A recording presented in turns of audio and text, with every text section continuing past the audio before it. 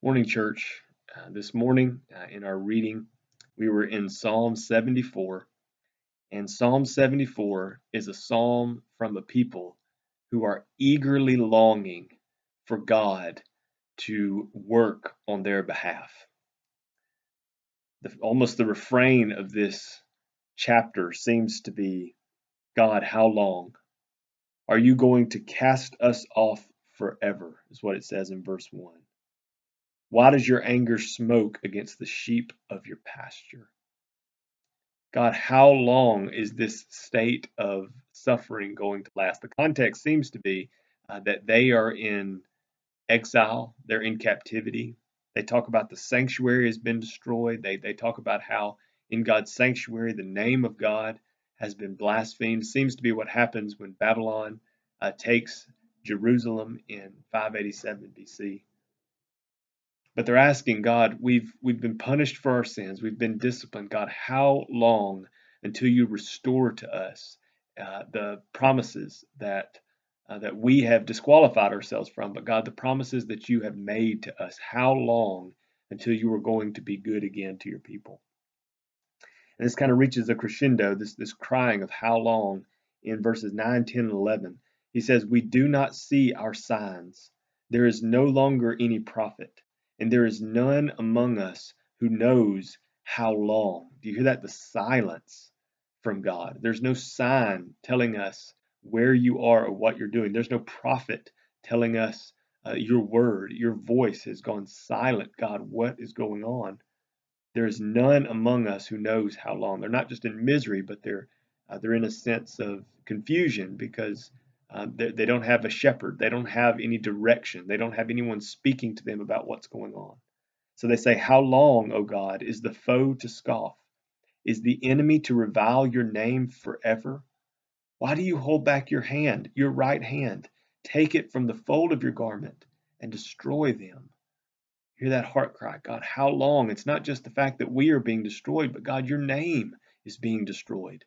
You've set your name on us as your people. And when we are mocked, God, the world mocks you because you have tied yourself to us. So, God, how long until you're going to work? I can't help but think when we look at where we are in 2020, I can't help but think that this is our heart cry as the church, as the people who've placed their faith in Christ. The cool thing about this is, as you look at this from the Jewish perspective, God has answered this question. How long? He brought them out of captivity just some 70 years later. But then, more importantly, He sent their Messiah. He sent His right hand. He sent Jesus to show them who He was. He spoke as no prophet ever spoke. He was a sign like nobody had ever seen before. He showed them the Father, exactly He showed them the Father's heart for them. And then, of course, going to the cross, He died for them, for their sins, so that they could be reconciled to God. Not just them, but the entire all of the nations could be reconciled to God.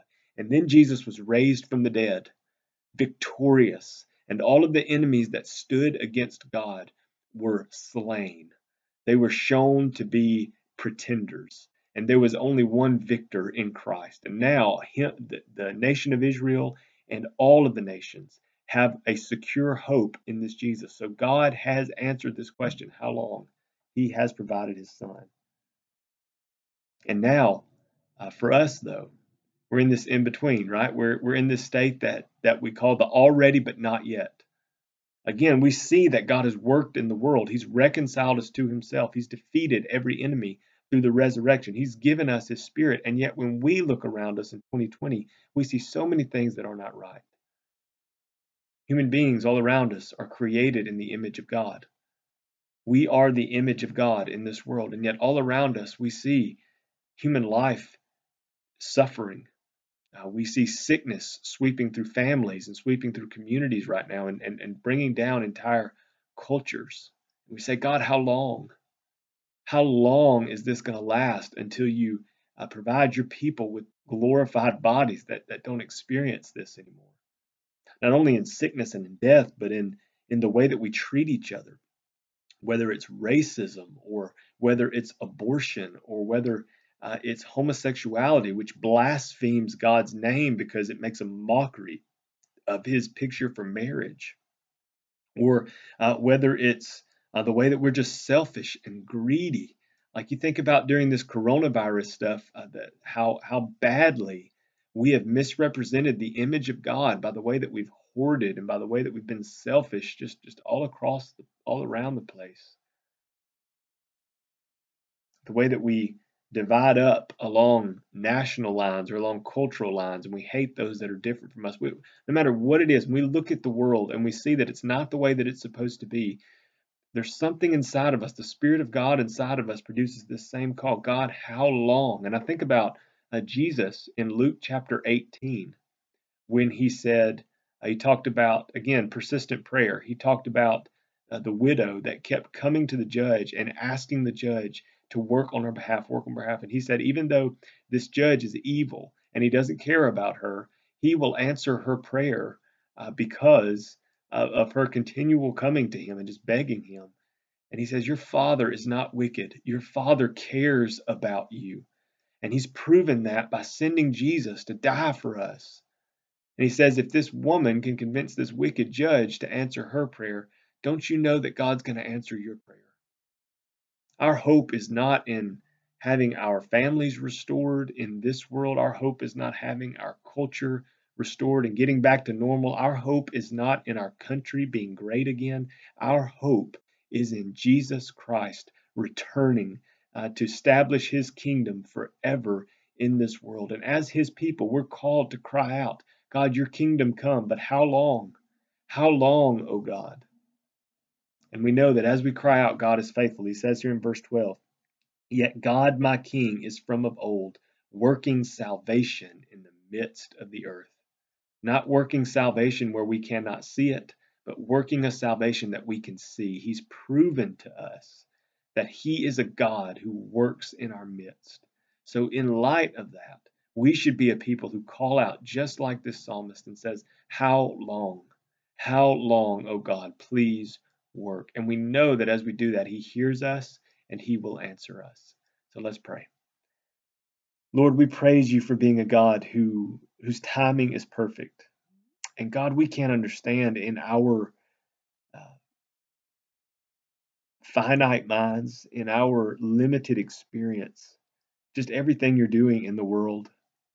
God, and we're so tempted to throw up our hands and believe that you've stopped working or to believe that you've given up on this world. God, we know according to 2 Peter that your timing is perfect. You're not done working yet. God, you are patiently working out your plan in the world. So, God, even in the middle of all of the suffering that we see and all of the sin that we see and all the injustice that we see, God, we're thankful that you haven't just cast us off. We're thankful that you haven't done what you did in the days of Noah, where you destroyed all the wicked from the earth. God, we are so thankful that you have chosen to be patient and to save those who would come to you in faith in your Son, Jesus. God, we ask that as we are living in this world of injustice, that you would continue, Lord, as you're working patiently, that you would continue to reach out and to save. God, help your church to be bold all around the world, even in the face of persecution, to spread the message of Jesus and to live as servants of Jesus so that this world would see him and so that they would place their faith in him. God, we do ask, how long? How long until you establish your kingdom? How long until you take away all suffering? How long until you take away all sin? God, we ask that you would speed the day, that you would hasten the day when you send your Son Jesus to completely destroy death. When we are resurrected, when we are glorified along with him and we never die again. More importantly, when we never sin against you again. God, the thing I sense right now in my own heart that I'm most tired of is my own sinfulness. Just like Israel is in this place of punishment because of their sin, Lord, where we are is now a result of our sin. God, I'm sick of seeing sin in my heart. Lord, and how long until the day when you come and you rid me of it, and you rid us of it, so that we can be with you forever, without interruption forever. God, help us to wait and help us to work in your perfect timing. Lord, and trust in you. But God, we pray that you would hasten the day when we see you face to face. In Jesus' name, amen.